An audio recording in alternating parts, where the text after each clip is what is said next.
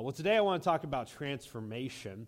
And transformation is really fascinating sometimes. Okay, we look at caterpillars as probably the greatest form of transformation, right? When a caterpillar comes out of an egg, it is nothing more than a glorified worm. Would you guys agree with that? I mean, that's all it is. And kids, of course, they love it. They're depending on the type of caterpillar, I guess, they're fuzzy and they love to collect them and play around with them. But then they undergo this change, right? They turn into a pupa. They get into a cocoon, and then after that, they come out as many times beautiful butterflies. And it's a transformation process. It takes them from what they were, glorified worms, to something that is very beautiful. And it goes over and over. All right, well, God in the Bible is a God of transformation. All right, God loves to take people where they were and make them into something new. All right, when we look at the Bible, we can see this all over it, but we can look especially in Genesis and see all kinds of different transformations. And it's probably the most obvious ones are when God decides to change people's names. We see it in the story of Abraham. Abraham was not always called Abraham. He used to be called Abram. And then he encounters the living God. And God says, no longer is your name Abram, but now it shall be Abraham. Jacob is another great example. Jacob is a deceiver. That's what his name means. He's a trickster. And all his early life, that's what he did. He tricked his brother. He tricked his father-in-law. And then he wrestles with God one night, and God says, your name is no longer Jacob. It is Israel. He who wrestles with God. Which is a very appropriate name for the children of Jacob who will wrestle with God throughout the rest of their history. But with Jacob himself, he encounters the living God, and he's transformed. All right, and you can see his lifestyle has been changed when you look at the rest of his story from that point forward. All right, and our God, that's what he does. When we encounter him, he transforms us. We see it not only in the Bible, but outside the Bible as well. There was a guy who lived in the 4th century A.D., and his name was Augustine. And Augustine, when you look at his early life, it was not necessarily the greatest. His mom went to church, but he didn't really care about that. And then later on, as he grew up, he got a mistress, and he loved to do all kinds of things that were very sinful. He had a baby outside of wedlock. He lived with this lady for many, many years until he comes across a great preacher by the name of Ambrose. And while he's there, he starts to read the book of Romans. And we're told that he gets to a part in Romans where Paul is talking about transformation. And he says, I don't know what happened, but I just couldn't live the way I used to live.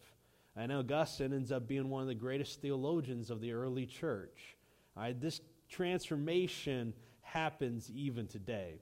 Well, today I want to look at a transformation that takes place in a guy's life in the book of Acts. And that guy is named Saul. We're going to camp out mainly in Acts chapter 9 today. So if you have your Bibles, you can turn there. But we're actually going to start in chapter 7 very briefly. So we're going to actually look at the very end of chapter 7 to kind of set the scene for us. If you remember last week, we talked a little bit about the pressures that the early church faced. And the very last one we talked about was the fact that they were actually killing Christians because of their faith in Jesus as the Messiah. And so at the end of chapter 7 is where we get the big scene with Stephen, and he gets stoned. And at the end of chapter 7, we are introduced to Saul. And this is what it says, starting in verse 57, I believe. As they covered their ears and yelled at the top of their voices, they all rushed at Stephen. They dragged him out of the city and began to stone him. Meanwhile, the witnesses laid their coats at the feet of a young man by the name of Saul. Then if you skip down to the very first verse of chapter 8. It says, Saul approved of their killing him, and on that day a great persecution broke out against the church in Jerusalem, and all except the apostles were scattered throughout Judea and Samaria. Godly men buried Stephen and mourned deeply for him. Verse 3, but Saul began to destroy the church. Going from house to house, he dragged off both men and women and put them into prison. All right, something that we have to understand about the book of Acts is this. Luke, he is very unique in how he introduces people. If he's going to talk about someone later on about their story, he just doesn't jump right into it. He wants to first introduce them and then tell their story. This happens with Stephen. If you were to read the story of Stephen, it isn't all in chapter 7. There's a brief moment in chapter 6 where the church is having issues and how they deal with their widows. And so they choose 7 men to look after the widows of the church, and one of those men was named Stephen. And we're told Stephen was a godly man way back in that chapter, and then Luke talks about Stephen in greater detail. And that's how Luke typically does it. And so with Saul, this is how he does it. This is his introduction. Hey, there was a guy by the name of Saul. He was a young man.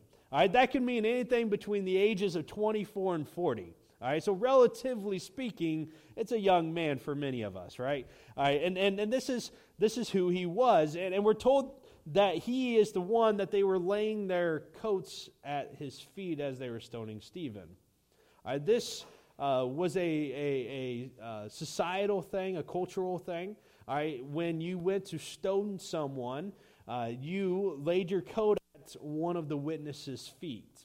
And essentially when you did this, you were saying, the person that you're laying their coats at was saying, if there's any issue with what we are doing here today, let it be on me and not on all the people that are throwing the stones.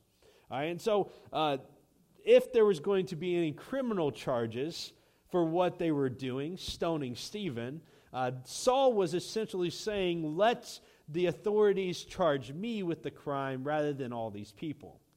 Now, what they were doing was a crime. We need to understand that. The Jewish people, they had no authority to just execute people.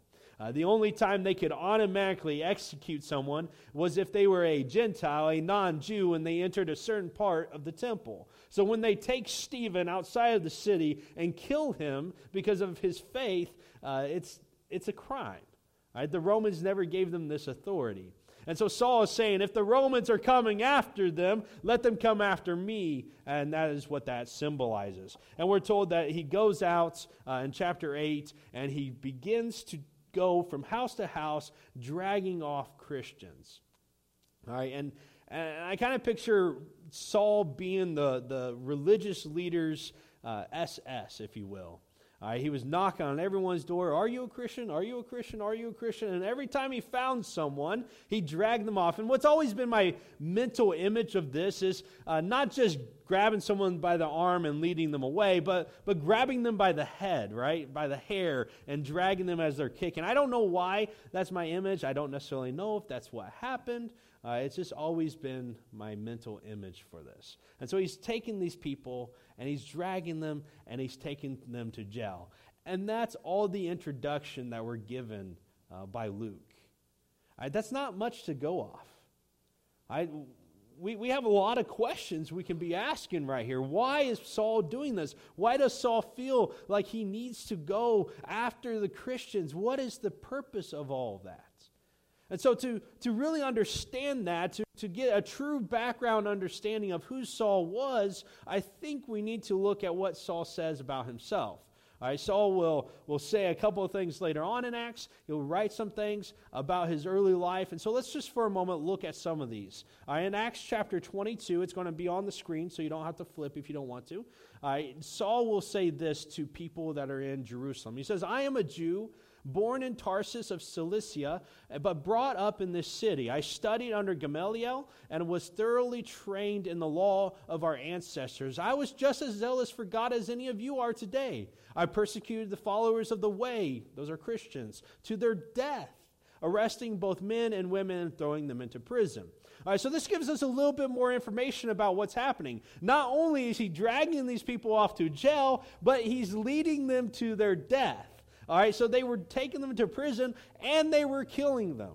All right, that's more information than what Luke gives us back in chapter 8.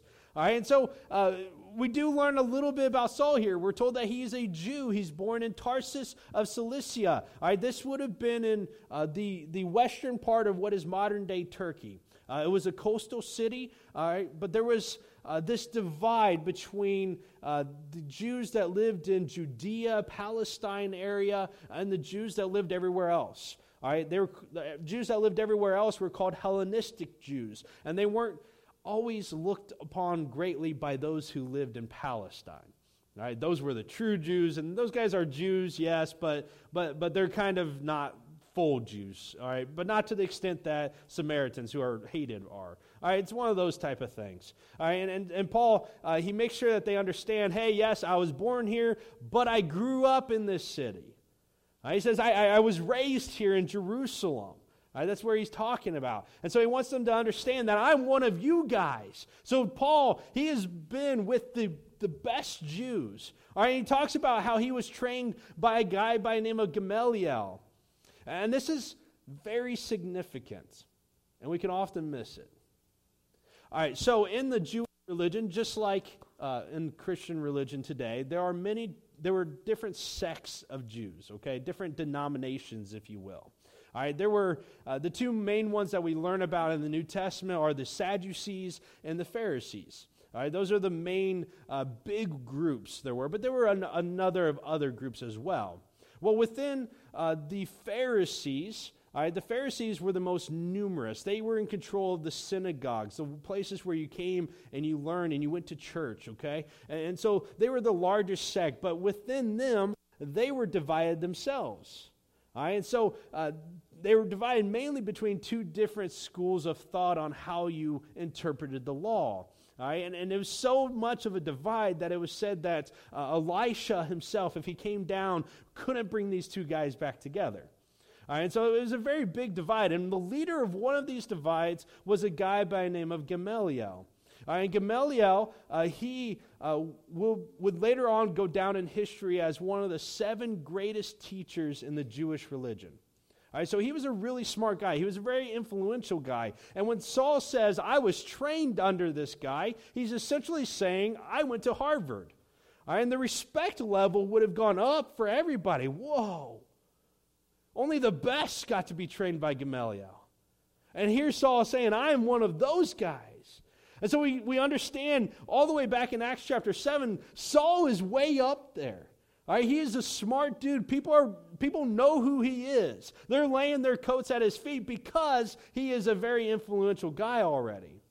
And then in Philippians, Saul will say this about himself. He'll say, if someone thinks they have reasons to put confidence in the flesh, I have more. I was circumcised on the 8th day, as every good Jew was. Of the people of Israel, of the tribe of Benjamin, he could trace his lineage. All right, he knew where he came from. A Hebrew of Hebrews, which is essentially saying he was the best Hebrew there was. If you looked at Saul, you didn't help but think that he was a Jewish guy. All right, there was no doubt in your mind that he was very Jewish. All right, and then he says, in regards to the law, a Pharisee, which makes sense. He was trained under Gamaliel, who was a Pharisee. As for zeal, he was persecuting the church. As for righteousness, based on the law, faultless. And it's here that we have to understand why they would even want to persecute the church. And it all comes down to their idea of Messiah. See, for the Jews, they were waiting for this guy to come, this Messiah sent by God to establish his throne over Israel. They were wanting him to be their king, not in a spiritual sense, but in a physical sense. They were waiting for someone to come and to overthrow the Roman government. And many people in their history had come and said, I am the Messiah. And every time they did that and they failed, they were considered to be blasphemous people. And blasphemy in Israel was not an okay thing. It led to death, and death for your followers. And so when Jesus comes and says, I am the Messiah, and he doesn't do what they're expecting their Messiah to do, their initial thought is, well, he's just like everyone else. And if you believe that Jesus is the Messiah, even though he is not reigning on a physical throne, that means you are wrong. The problem is they were wrong about what the Messiah was supposed to do. And so Paul, when he is going out after the church, he's going after people that are saying Jesus is the Messiah when he is clearly not in his mind. And that's why he's persecuting the church. That's why he's dragging them off to jail. That's why he's trying to kill them. All right, so it was just a misconception on their parts. Well, in Acts chapter 9, we see Saul, and he has decided that he is going to go after Christians, okay? Verses 1 and 2, we read that, meanwhile, Saul was breathing out murderous threats against the Lord's disciples. He went to the high priest, asked him for letters to the synagogues in Damascus, so that if any were found there who belonged to the way, whether men or women, he might take them as prisoners to Jerusalem. You see, Saul, he had done his job very, very well, to the point that he could not find any more Christians in Jerusalem. And so what instantly came to his mind was, hey, I'm going to go to Damascus. All right, Damascus would have been the next major city full of Jewish people. All right, and so it would have been a hub for Christians. And maybe he even got word that there's Christians up there. And so he goes to the high priest, the leader of the religion of Israel, and he says, hey, let me go up there and bring Christians back. And the high priest says, yeah, do it. And he gives him letters and he heads off. All right, 135 miles on horseback would have taken about a week. All right, so he goes off. It's a long ways away. And as he's getting close, in verse 3 through 9, we read that as he neared Damascus on his journey, suddenly a light from heaven flashed around him. He fell on the ground and heard a voice saying, Saul, Saul, why do you persecute me? Who are you, Lord? Saul asked. I am Jesus, whom you are persecuting, he replied. Now get up and go into the city, and you will be told what you must do. The men traveling with Saul stood there speechless. They heard the sound, but they did not see anyone. Saul got up from the ground, but when he opened his eyes, he could see nothing. So they led him by the hand into Damascus, and for 3 days he was blind, and he did not eat or drink anything. All right, and so we see this big light come. And it's a simple question. Saul, why are you persecuting me? And Saul's reply is, who are you?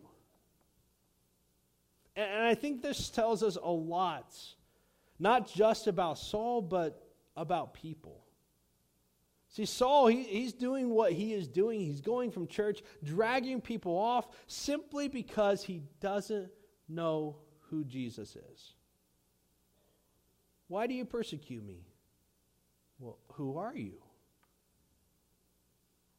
And I think a lot of times when we look at the world in which we live and we see people living in sin, we see them doing the things that we know is wrong, and we look at them like, why are you doing that? I think the answer to that is this.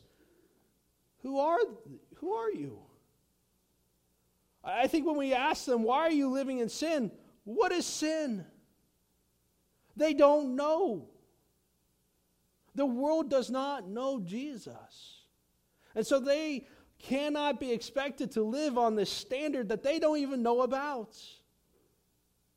I think we have to understand that. I think people sin not because they're trying to rebel or because they want to do whatever they want to do. I think they sin because they just have no idea that what they're doing is wrong. And that's tough. And Jesus here, he reveals himself to Saul, and it's a transformation that begins right there in his life. And it's a physical transformation. He's blind. All right, he's blind for 3 days. He fasts. He prays. They have to lead him into Damascus. The people that are with Saul, they don't know what to think of the whole thing. They heard the voice, but they didn't see anything. And here's Saul, I just kind of picture falling off his horse, like, and Jesus is talking to him. And we're told in the rest of this chapter that a guy by the name of Ananias comes, and he comes to Saul and he says, Saul, I'm going to give you your sight back. And he gives him his sight back, and he talks about Jesus, and he baptizes Saul. And it's just this great scene. This guy who was coming to Damascus to destroy the church is now a believer in Jesus. And then we get this beautiful scene in verse 20. We're told that after he's been baptized, after he's spending several days in Damascus, and at once he begins to preach. He doesn't wait. He doesn't wait until he's been in church for 5, 6, 7 years before he starts talking about Jesus. He doesn't wait until he knows everything that he's going to need to know to tell people about Jesus. At once he goes. And he begins to tell people about Jesus in the synagogues, saying that Jesus is the Son of God. And all those who heard him were astonished.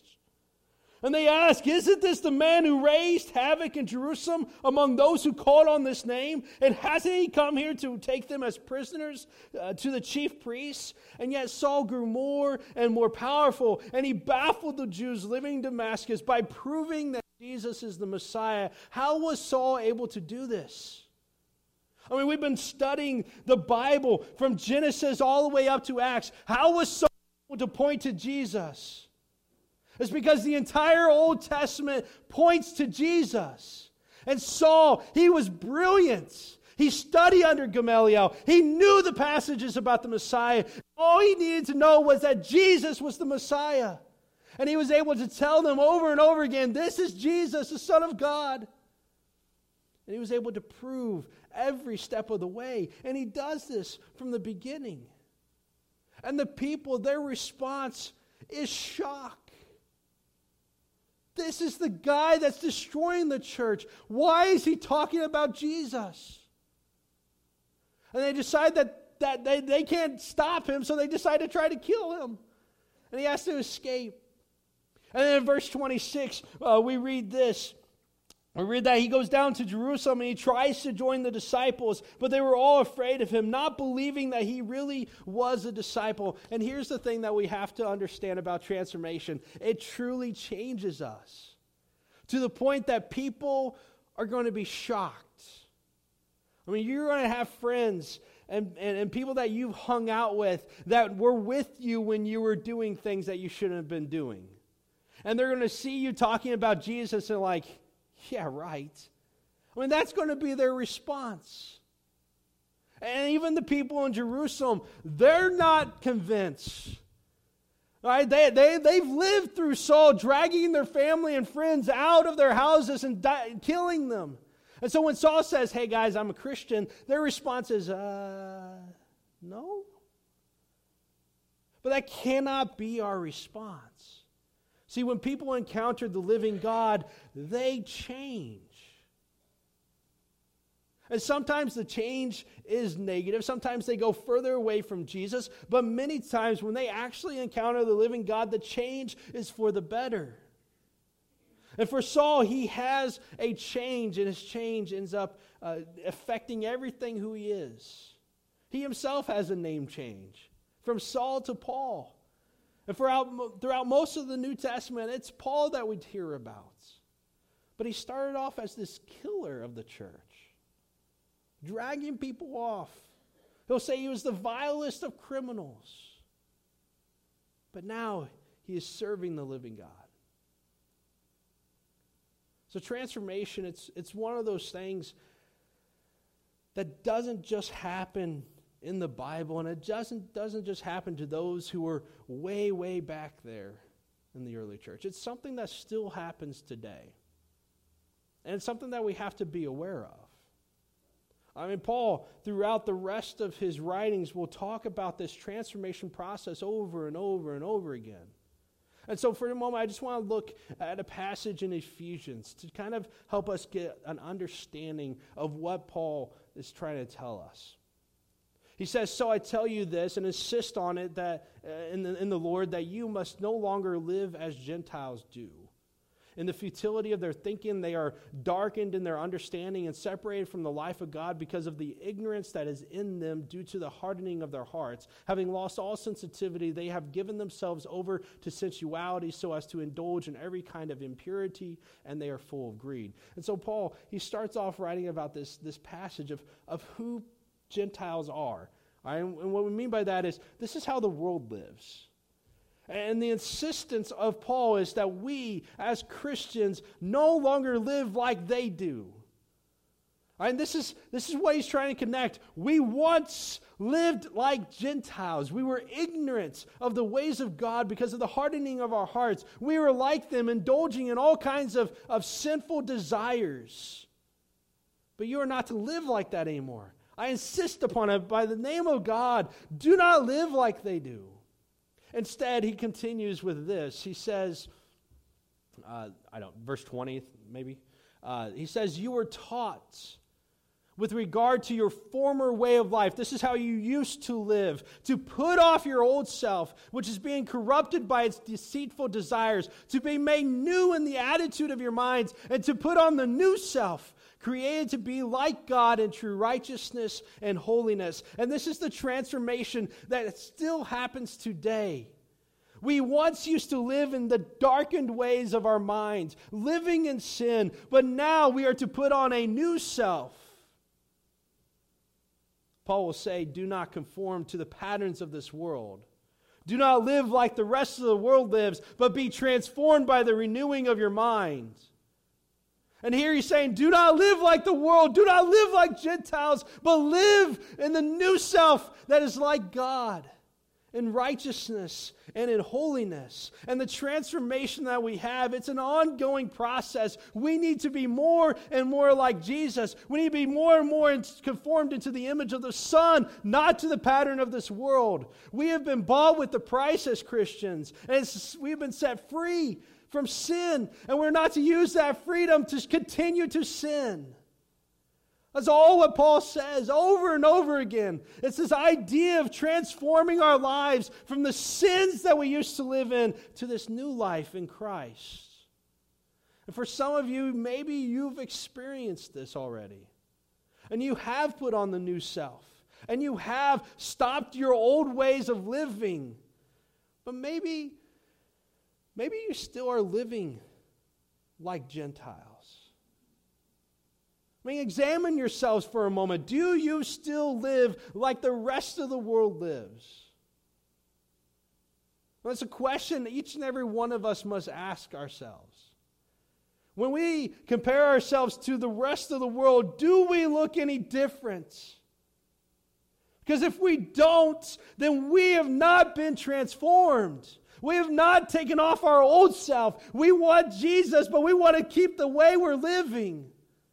But that's not what we're supposed to do in transformation. That's not what God desires from us. He wants us to take off the old self and put on the new. If anyone is in Christ, he is a new creation. As Paul says, the old is gone and the new is come. So what are you living like?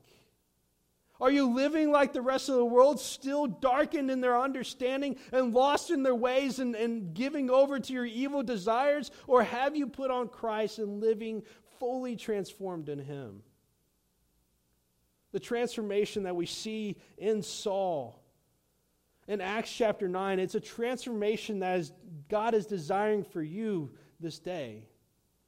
And if you've never experienced it, it doesn't matter the sin. Christ died for your sin as much as anyone else. Saul, a murderer of the church, was transformed into a saint. And you can be transformed as well, no matter what sins you have. Will you pray with me? Heavenly Father, we are grateful for Jesus and His death on the cross and His desire to see our lives changed into something new. Lord, as we examine ourselves, I ask that we can be honest, just between you and us, of the sins that we continue to live in. I pray, God, that when we look at ourselves, that we can see whether or not we're truly taking the old self off and putting on this new self, clothing ourselves with Christ, putting on His righteousness and His holiness. And if that is not the case, Lord, I pray that we can repent, that we can be transformed with interaction with you, the living God. We're thankful for men like Saul in the Bible, who lived evil lives, and yet you redeemed them. And we're grateful that redemption is for us as well. Amen.